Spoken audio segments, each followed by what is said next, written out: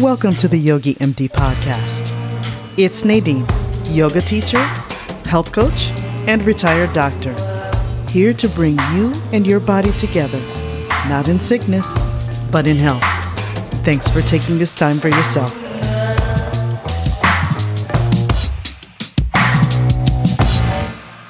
When you're at that point of like, you're at death's door, you can't just then manifest this calmness maybe, or this idea that, oh, we're all mortal and we're all going to die and I'm trying to accept it. And having done the work, whether it's through reading or conversations or meditation over the years, that may take years or even decades to kind of arrive at this kind of acceptance of it and being okay, truly okay with it. Aren't you more than how much you weigh and what you eat? In the last few months on the podcast, we've considered some questions, such as, how do you care for others? How do you contribute to your community?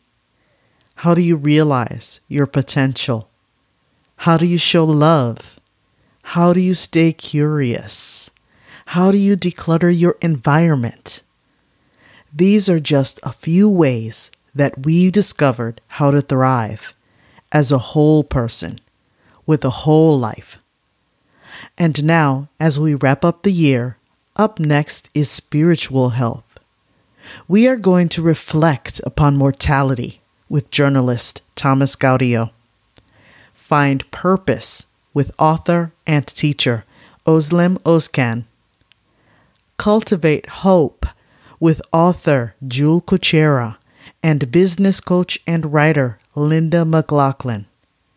And last but not least, practice altruism with educator and author David Reynolds. Trigger warning. If you are thinking about suicide or you know someone who is, please get help at suicidepreventionlifeline.org. And now, let's talk about reflecting upon mortality with Thomas Gaudio.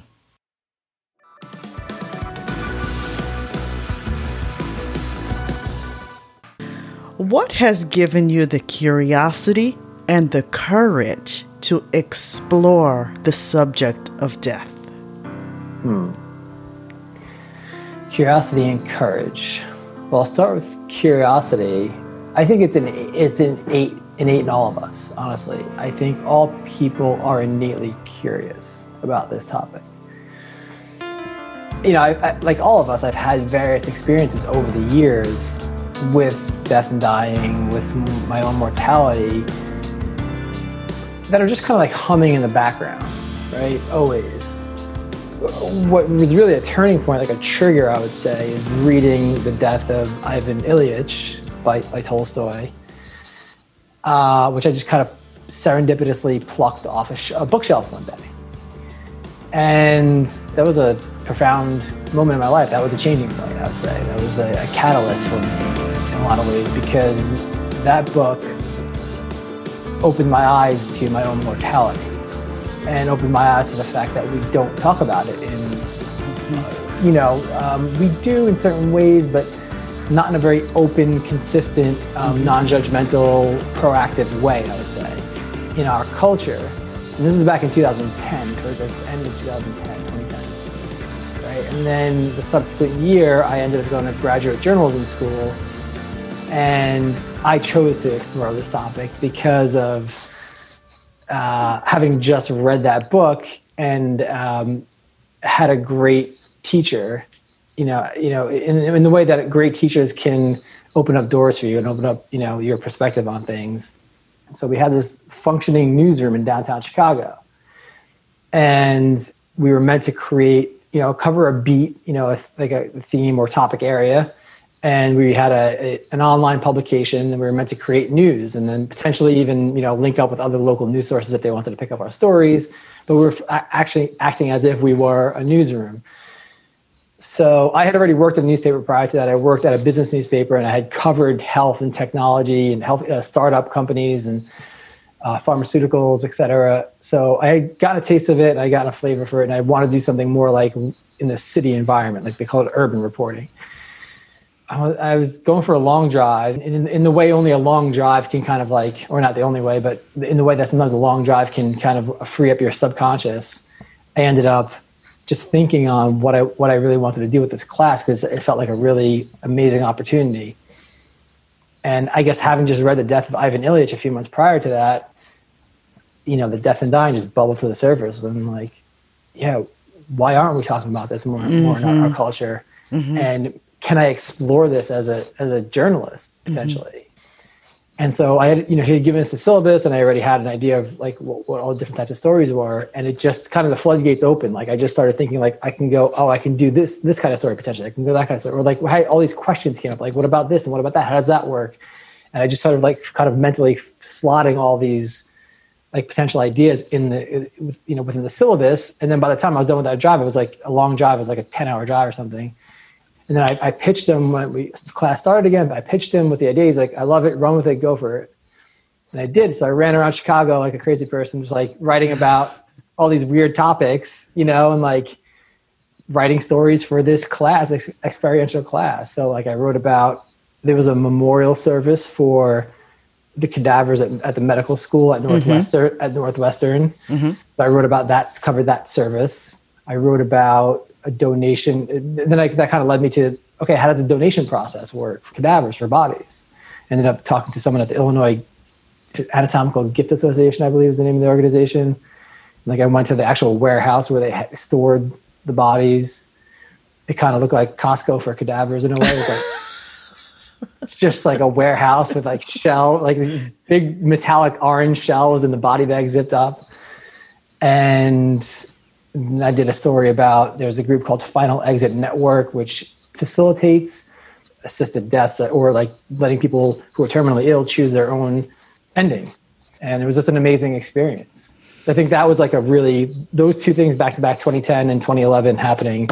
That was a major experience and eye-opening. Yeah, just sort of change in my life. Why wasn't fear something that stopped you facing the idea of your own mortality and maybe questioning what could possibly happen, being afraid of that? I mean, I understand it might have been initial curiosity and you kind of got going, but then you kept going with it and it grew into something even bigger where you were blogging and then you had a website and you were talking to more people on the streets. And I want to get into that a little bit later. So why is it that you weren't afraid? Why did you not let that stop you? I wouldn't say I wasn't afraid. I mean, I think I acted despite the fear, and which is, kind of going back to when you said courage, right? And that's like kind of a definition you hear about courage. It's not the lack of fear, it's acting in spite of fear. Okay. Yeah, I would say I think I still have fears around that I'm trying to grapple with, which is part of why I'm doing this project, right? Trying to embrace my mortality on a deep level, on a deep fundamental level. Part of it's probably just my personality. I tend to go towards things that bother me or that trigger that kind of emotion. Like I went skydiving a couple of times in my life, for example, and that definitely, I wasn't like devoid of fear by any means around that. It was very fearful, but I did it anyway. Or like confrontations or uncomfortable situations, I tend not to shy away from them. That's like a personality thing, I guess. I don't like the idea of being fearful or being something holding me back. So if I become aware of it, I want to understand it and I want to break it down. And I want to, if not overcome it, at least come to terms with it or something along those lines.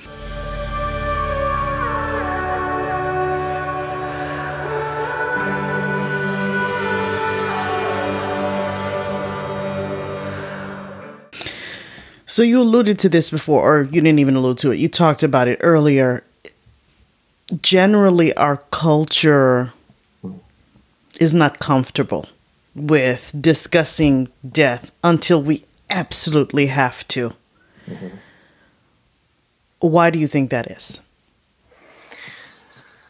This is a huge question. We could spend the rest of our time and much, much longer talking about this. Okay, there's actually a few different ways to approach this. Number one is that supposition, which I agree with, may not be as accurate as many people think, because it is an assumption that in the circles I run in, and you were a doctor, like you are you still, I'm not sure, I don't mean to say were, if are you still a practicing doctor? I don't know how you. Well, I just call it retired. I mean, Okay. The diploma, they can't take it away from me, but I don't Right. practice anymore. Okay. Right. So I think in that environment, especially, we see there's a lot of reluctance to talk about death and dying and the end of life, on both sides of the equation, right? From patients and from doctors who like may view death as losing or as something that's, in opposition to what their whole goal and what their whole purpose is. I think many patients don't want to give up. They want to stay alive if they're terminal, right? Because it's a basic biological instinct to want to remain alive. Culturally, what I've come to understand is that there's a lot of different reasons for the cultural aspect in the US and other Western countries. Like, 'cause in the circles I'm in, like let's say thanatology, which is the interdisciplinary study of dying and death and grief, the assumption is that like in the US and other Western countries, Europe, for example, we're not as open with it. We're not as good as engaging with it as, like, let's say Mexico, who celebrates the Dia de Muertos, or Tibetan Buddhists, who are very, Buddhists being very open towards death and dying. Other cultures are perceived to be somewhat better. Maybe more of the older cultures that have been around for a longer time in other parts of the world. I think in order to actually say that definitively, you'd have to like do a cross-cultural survey like over time and actually kind of to understand how people actually truly engage with this topic. I think generally, yeah, people are not open towards it. And what I've come to understand in terms of like the US and other Western cultures within the last 100 to 150 years is that there's been a shift away from death in our culture, having to do with these largely, and there's more to it than this, but maybe the two biggest factors being healthcare and death care. Oh, that's fascinating. Yeah, so like on the healthcare side, it's like large percentage of us die in hospitals, long-term care institutions. We don't die at home anymore. So there's a divorce from the experience of people dying or who are around us.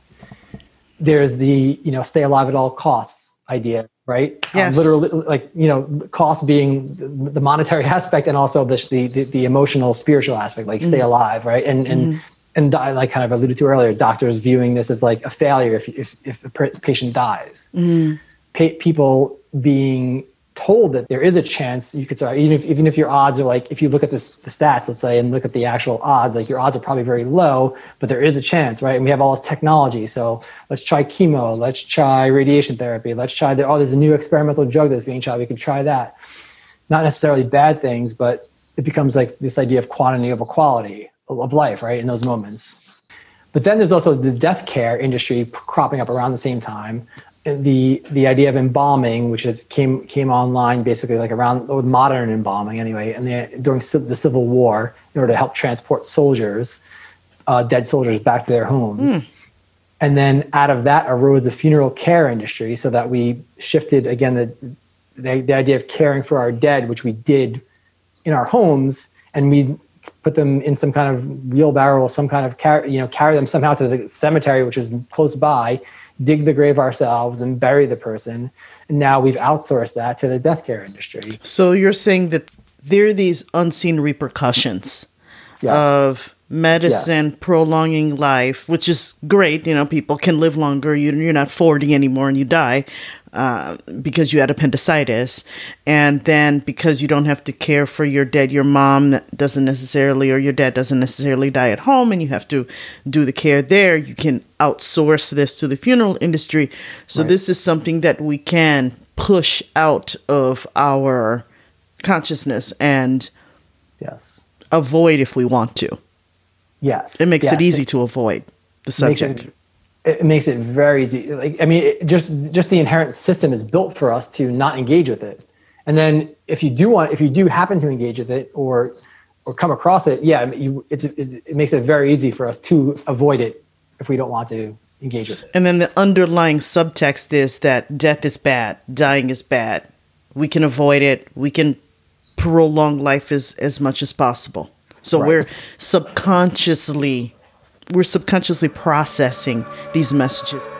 Yeah, yes, I would say that 100%. You said earlier, I forget how you phrased it, but yeah, the way I phrased it is unintended consequences of of the last, all these advances in our society, and many of them for the good, as you said, but unintended consequences that we've become divorced or separate from this very natural and fundamental part of our lives. But here's where it gets even more interesting. So there's that perspective, which implies, if you take it a step further, that prior to this period, like let's say 18th century, 1700s, right, and prior, that it was all good. We were all good with death, and that we had this great relationship with death. Is that true? I don't know. That's the assumption, underlying assumption. Now, what pokes a hole in that idea is this fascinating area of social psychology called terror management theory. Terror management theory is really an interesting framework for thinking about death and fear, and everything we've been talking about. It's based on the work of Ernest Becker, who was a cross-disciplinary anthropologist in the 60s and 70s. He wrote a book called The Denial of Death in like the mid-70s. It came out and ended up winning the Pulitzer Prize for nonfiction. Basically, the underlying idea is this, that humans as a species, we have a biological impulse to live, as all organisms do. Mm-hmm. But unlike any other organism, as far as we know, we have mortality awareness. So our biological impulse to survive is in direct conflict with our mortality awareness. And our mortality awareness derives from our ability to think symbolically and abstractly, which is, again, as far as we know, is purely a human ability. Maybe, chimps can, maybe dolphins can, maybe elephants and crows, like things that we think of as advanced animals who have some kind of modicum of intelligence as far as we define it. But as far as we know, we're the only ones who have the ability to think symbolically and abstractly, and we have a mortality awareness to contend with. On top of that, there's this idea of needing self-esteem and meaning in our lives. Okay. And again, it goes back to the idea of like that animals don't need self-esteem, as far as we can tell. Animals don't need to find meaning in their lives. They just live in the moment. They live as they live to survive. So again, it's a separation of like what makes us different than animals. And we have this cognitive ability, this cognitive development. We have this mortality awareness. So these things are in direct conflict. So that has the ability or the capability to cause crippling dread in us and fear. And that's the root of our fears as a species. Now, what we've done as a species, and this theory goes on to say, is that we've created culture in order to combat that fear. We've created cultural worldviews, which are ways in which we give our lives meaning and give us self-esteem and create a sense of immortality, a way to overcome immortality. And that can be either symbolically or literally. So symbolic immortality would be having children who live on when you die, amassing wealth that you can pass on, creating artwork or music or writing that will live on. So a legacy. A legacy of some form. Mm-hmm. Literal immortality is the idea of a soul, or an eternal soul, or eternal consciousness, reincarnation, right? All these ideas that are summarized in religion. So that over the eons of human evolution and development, that we've created these cultural worldviews as a way to manage our subconscious fear of death. And a lot of this is like, well, okay, it sounds great, but how would you know? And what they've done, these three psychologists, social psychologists who developed terror management theory out of this, they've created experiments over the last 35 years to test these ideas. And they found a lot of support for them. So one of them is called the mortality salience hypothesis. And it's like testing what happens when the idea of your own mortality comes to the forefront of your consciousness. So they'll prime you, they'll prompt ideas, either directly or indirectly, And then they conduct these experiments to measure it somehow. So there was this one example of these judges there was a set of judges, I think it was in Arizona, who were told to write about this one group was told to write about their deaths, and one group didn't have to write about their death, like the idea of their own mortality. And then they were given a case study about a prostitution case. And then asked to assign some kind of fine around how they would judge this case. So the interesting thing is that the judges who had been primed with ideas of their own mortality beforehand assigned a fine of $450 to the case. The judges who were not primed with ideas of their own mortality assigned a fine of $50. The idea being that because they were primed, the idea of their own mortality is brought to the front of their consciousness, they clinged tighter to their worldview. The underlying assumption is that their worldview is that breaking the law is wrong and that lawbreakers should face penalties. So you actually defend your worldview more when you're confronted with ideas of your own mortality. So, and then you take that a step further, and what this theory says is that that's actually at the root of a lot of our divisiveness as people, that we have conflicting worldviews that are meant to protect us from the terror of our own mortality. It's a really interesting theory that I've been digging into this year. So that's like another potential reason why we're really bad at this.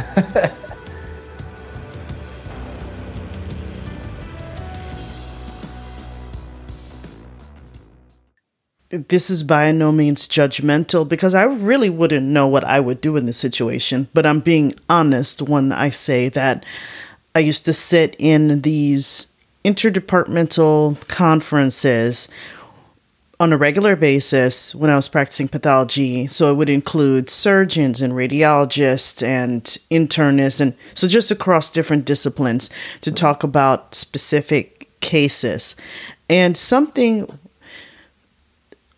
that always intrigued me was the presentations by the oncologists, specifically and no form of cancer is good, okay?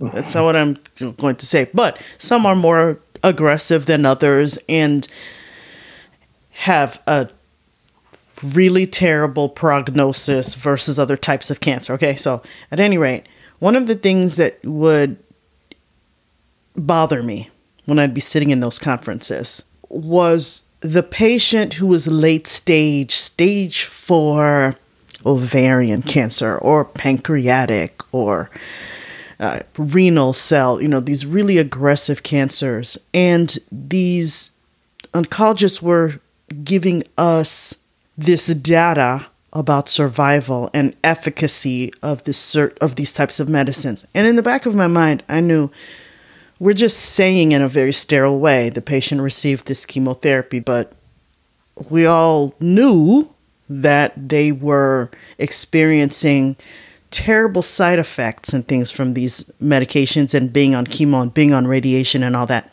Mm-hmm. And so I wondered, what would encourage a patient to experience even more agony and maybe prolonging life for just 3 more months, 5 more months, but in pain? It's not quality at that point.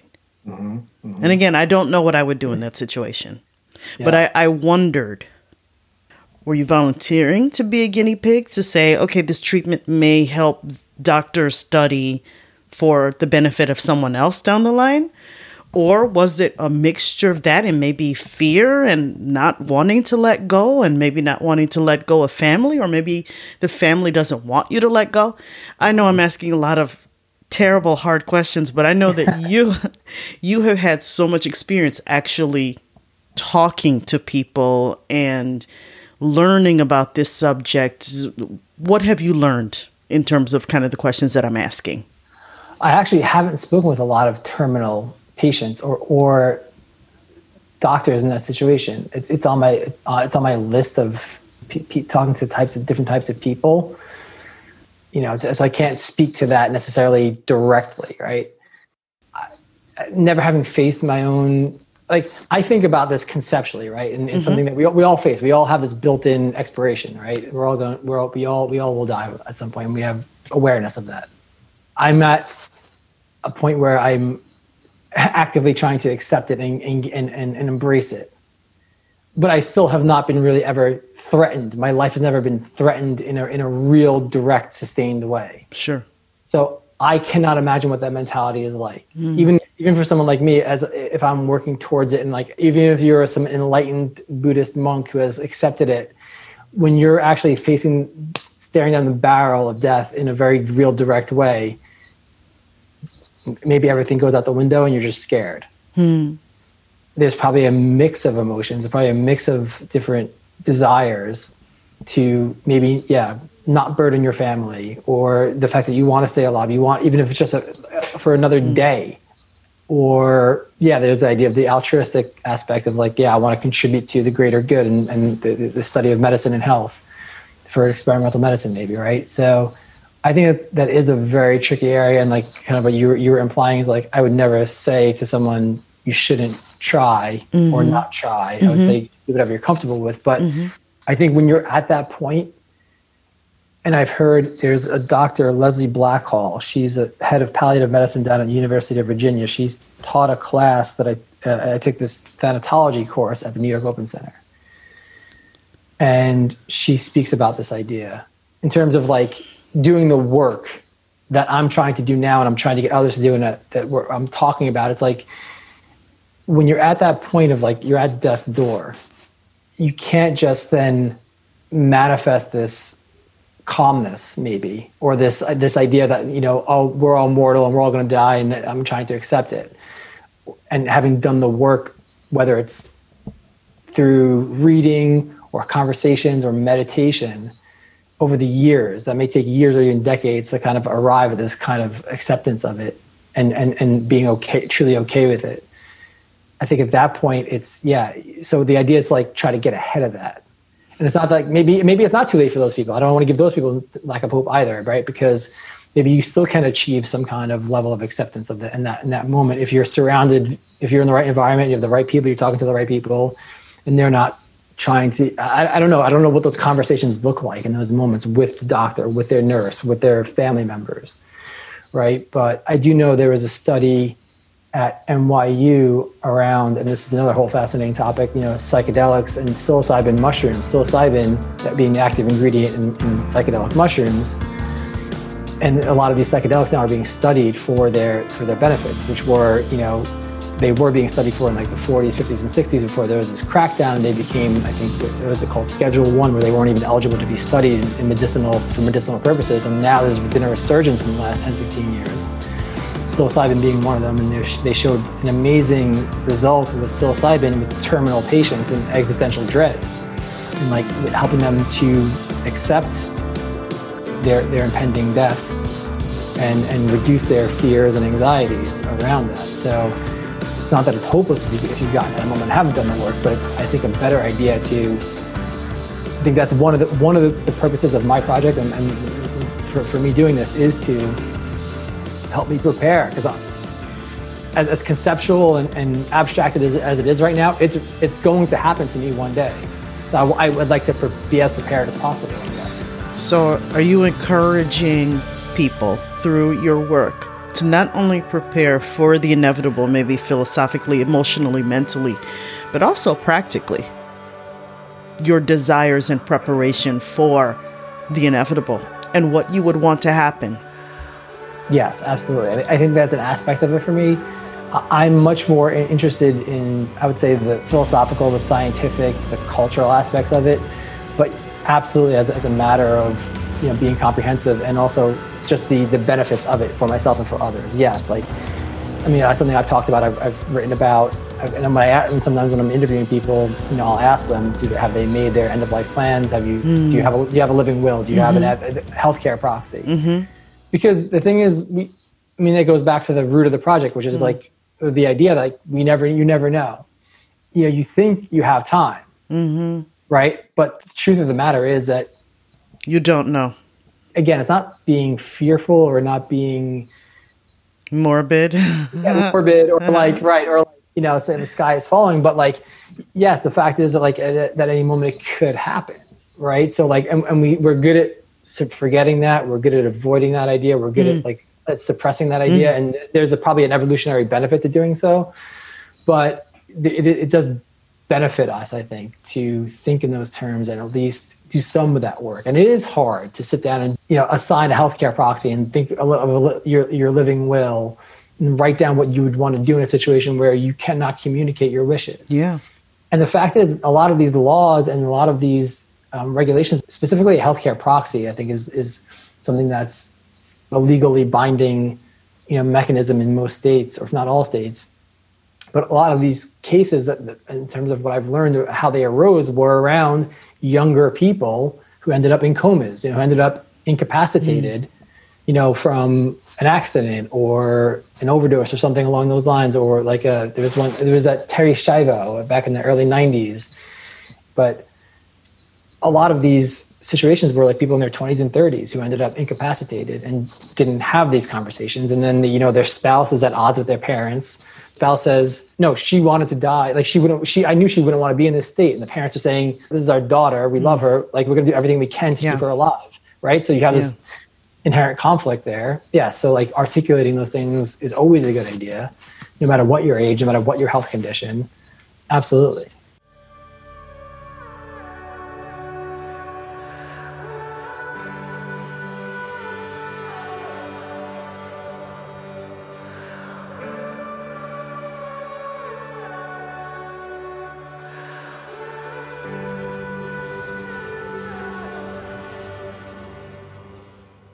You've walked out onto the streets of New York and randomly walked up to strangers and say, hey, what do you think about death? Or would you like to talk to me about it?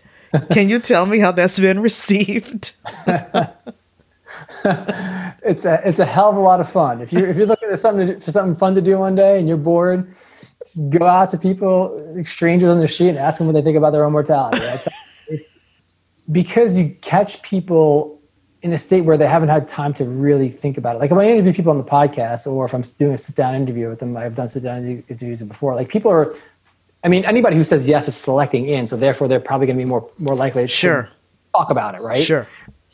But when you push someone on the street, they haven't had time to prepare, and so that's really nice because you just have, I think, a little bit more of an honest, a little more of a off-the-cuff conversation, and their guard is a little bit down. If you can establish that rapport with them and let them know it's safe to talk to you and like you're genuinely interested in their responses, and that you're going to treat them with respect and consideration, then people tend to open up. I've had amazingly deep conversations with someone I just met a few minutes ago.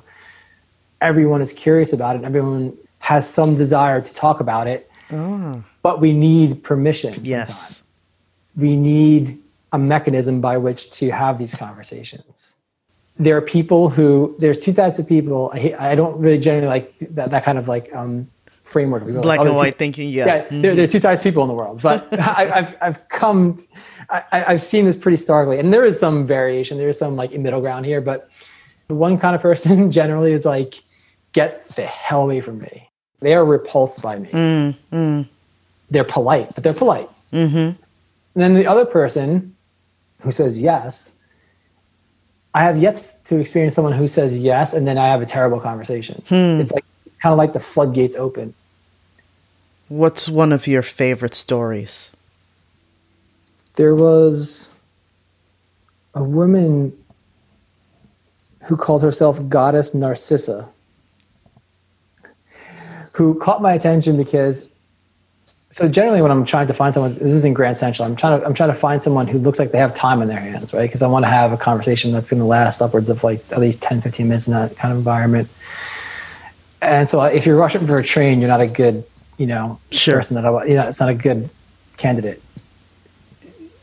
She caught my attention for two reasons. Number one, she was kind of fit that criteria of like just standing around, looked like she had time to kill. And then she also had this kind of like bright blue hair. And she looked younger too. And I want to talk to younger people about this as well, because to the degree that we do talk about it, it is probably more discussed among older people. Mm-hmm. And she was just very open with me very quickly about her suicidal thoughts. She had been suicidal in her life. And I just appreciated that so much in having that kind of conversation, because suicide is a whole other topic that is essentially like an epidemic in its own right in this country and elsewhere, and the suicide rates are rising. And I think suicidal thoughts are the kind of thing that many people have. I've had them. Mostly everyone I've talked to has had them. Acting on it or planning is another level of Sure. it, right? And then attempting it is right.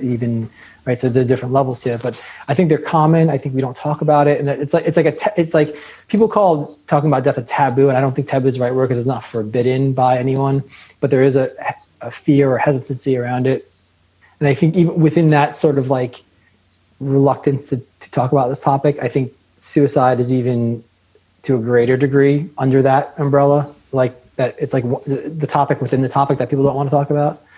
So I really appreciated her openness, and she kind of lived up to her moniker, being goddess narcissistic. Because she was not shy. She was very flamboyant, very open, and just like was like, yeah, I've had suicide thoughts, and I've wanted to kill myself, but now I'm in a better place.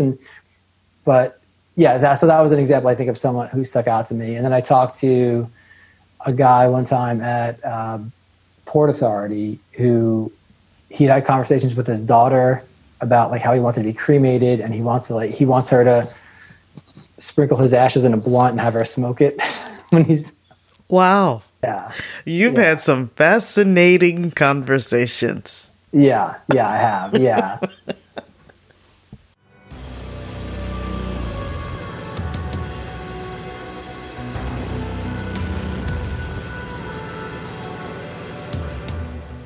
Has all of this experience with your project over the years given you more clarity? Yes, I would say it has. Am I fully there? I don't know if it's possible to be fully there.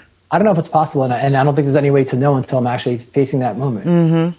Yes, I feel better about it. I feel that it's something that I've been able to engage with in a much better and healthier way. And I feel it doesn't need to create anxiety at a minimum.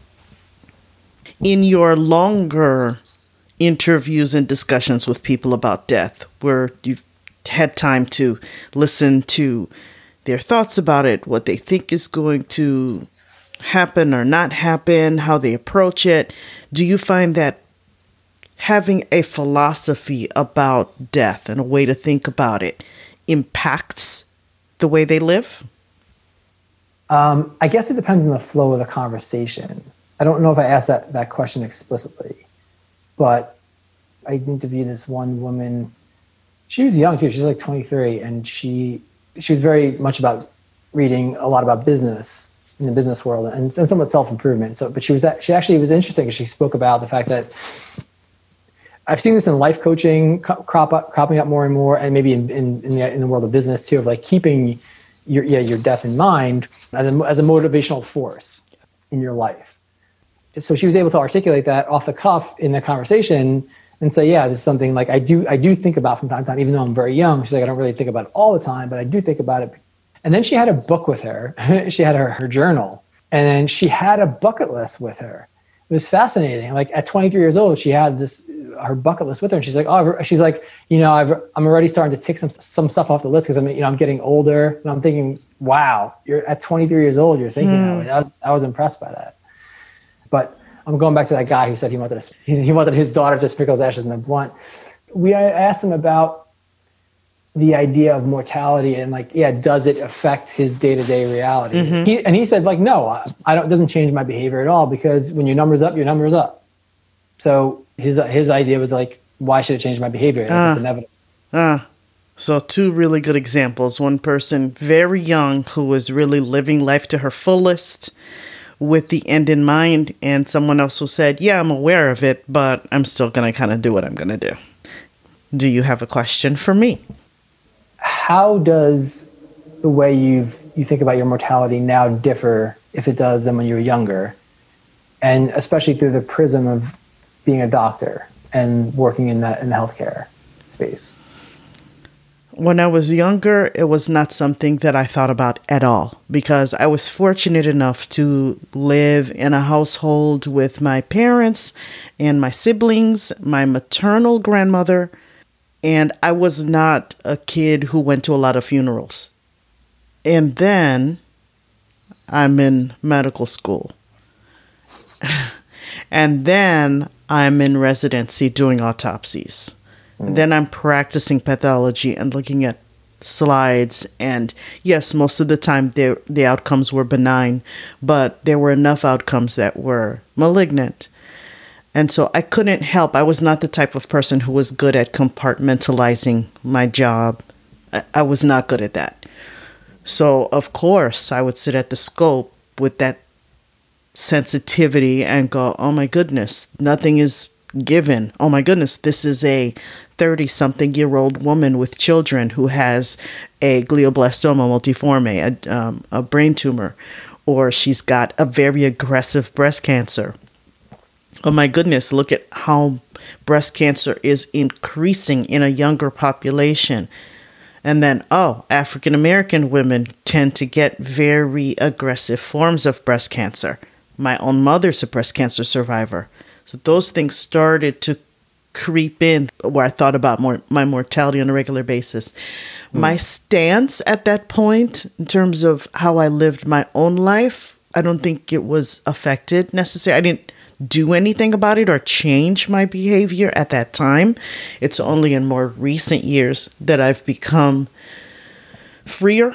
I think about it a ton more, that I'm not going to always be here. And so I act accordingly every day, where I want to be proud of myself and do the best work that I can, and also embrace my identity more than I used to. What I mean by that is walking the walk of a lifelong learner. So because I think of myself that way, that's why I do the things I do. That's why I have a stack of books constantly that won't seem to go down. They keep adding up. So much I still don't know. And so when I go to bed at night, I can be proud of, not only did I have an idea, but I acted upon that idea. I furthered my mission, the good, that legacy is very important to me too. I want to leave good work behind. I want to be the best wife that I can be. That's a work in progress. I want to be the best mother that I can be. And here's another way it's changed me. It's more appreciation for the relationships that matter. Yeah. And being able to let go of the ones that are unnecessary. Right. Yeah, it is an incredibly, I think, powerful and motivating force for good. If you can really look at it in an honest way. I do have one follow-up question for you. Sure. What was your first autopsy like? I will never forget that. I remember walking in there with a lot of dread. Like, oh my God, I've never seen a dead body before. I haven't had to deal with this before. Like I told you, as a kid, I had somehow been lucky where my great-grandmother died in Haiti, and I was too young and we didn't go to that funeral. Number two, am I going to get this right? I was just so stressed in medical school. So it was about like, am I going to get an A? Am I going to get this right? Am I going to survive? So I was more in survival mode there too. So it was a mixture of things, and I dreaded it. And so when I remember walking in and being assigned with my group, that wasn't even the bad part. Seeing the body was not even the part that was a lot less jarring than I thought it would be. It was more the technical and learning, and because anatomy was so hard. Right. So hard. Right.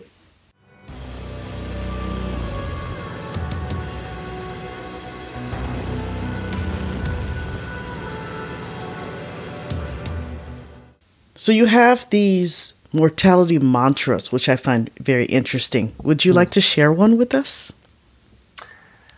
Yeah, I mean, I can share both. They're both short. It's something I developed several years ago, and I say to myself every day, as a reminder. So it's, I will die and I could become severely ill and or disabled. One or more of these state changes could happen or start happening right now, decades from now, or at any moment in between. So I will make the most of whatever time I have left while I'm still healthy and breathing. And then I also say, ordina al tuo destino di essere bello e tale sarà. And that's Italian for command your destiny to be beautiful, and it will be. And that's something that my grandmother said to me and other family members throughout our lives. It was one of her sayings that I actually repeated to her on her deathbed while she was dying. That's beautiful. Thank you for sharing that. Yeah. Thomas, what is your personal definition of what it means to be healthy? Being healthy means all aspects of your life. I think we're very similar in the sense that we think of health comprehensively.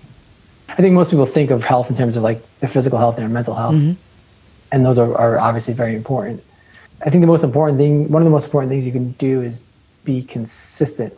You know, it doesn't mean you have to be stuffing your face with kale 24/7 and meditating on a mountaintop and running ultra marathons every day or whatever. Like, there's a lot of different ways to be healthy, and I think you need to educate yourself and then be consistent with it, and like not beat yourself up if you fall off the wagon and have a few Oreos or don't get to your meditation that day or whatever it is. So, and as a man, you know, sometimes I defy the stereotype, sometimes I live the stereotype, you know, where being emotionally open and being connected and being okay with yourself, seeking help if I'm feeling depressed or if I'm feeling down, that type of thing, I think men especially need to be more okay with. There needs to be more conversations.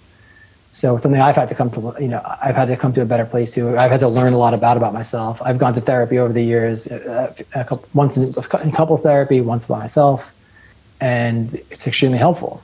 Thank you. Thank you for that. Thank you.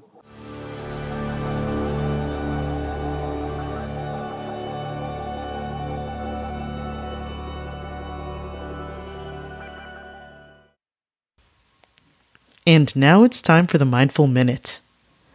A great big thank you to each and every one of you for taking the time in 2021 to listen and learn how to become a healthier person socially, emotionally, mentally, physically, intellectually, and spiritually.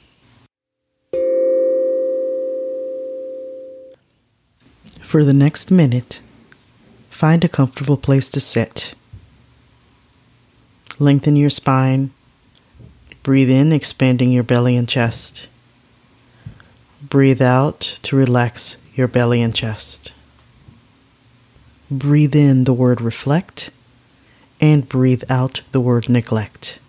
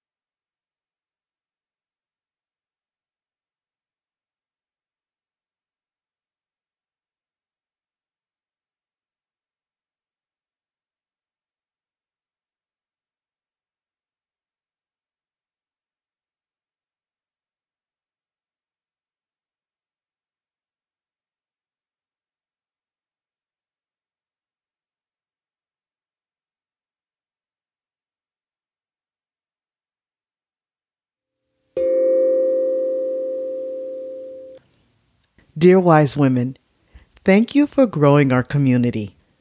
Keep using your wisdom and emotional intelligence to share this episode with someone in your social circle who will benefit from hearing it. Your grandma and your mom need yoga. Maybe you need yoga too. I teach yoga to wise women. I believe in empowering and educating wise women to thrive on their terms at every stage of life. Let's hear what a wise woman has to say. I'm a worrier.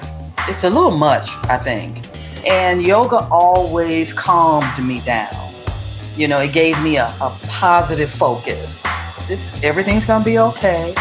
It's just really been like a centerpiece in my life, and I didn't have that until virtual yoga.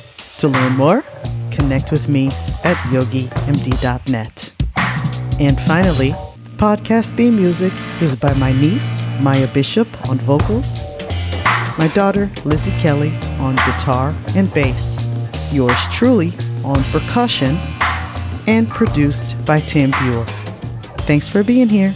See you next time.